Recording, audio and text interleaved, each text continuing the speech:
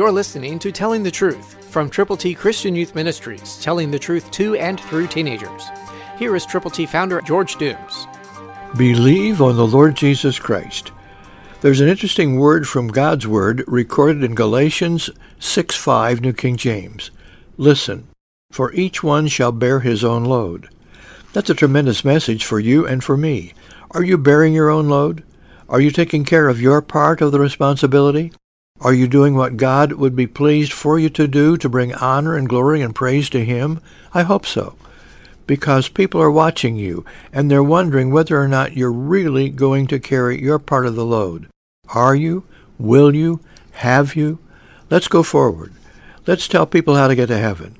Let's let them know that they need to abide by the Word of God. They need to read and heed Romans 3:23, Romans 6:23, John 3:16, Romans 10:9 and 10. Because if they will, wonderful things are going to happen. For each one shall bear his own load. You have the responsibility of telling other people how to get to heaven, if indeed you have believed on the Lord Jesus and have told other people. Keep telling and telling and telling and telling some more. Watch God make you usable and use you to make an impact for His glory. It's up to you. For each one shall bear his own load. Christ through you can change the world.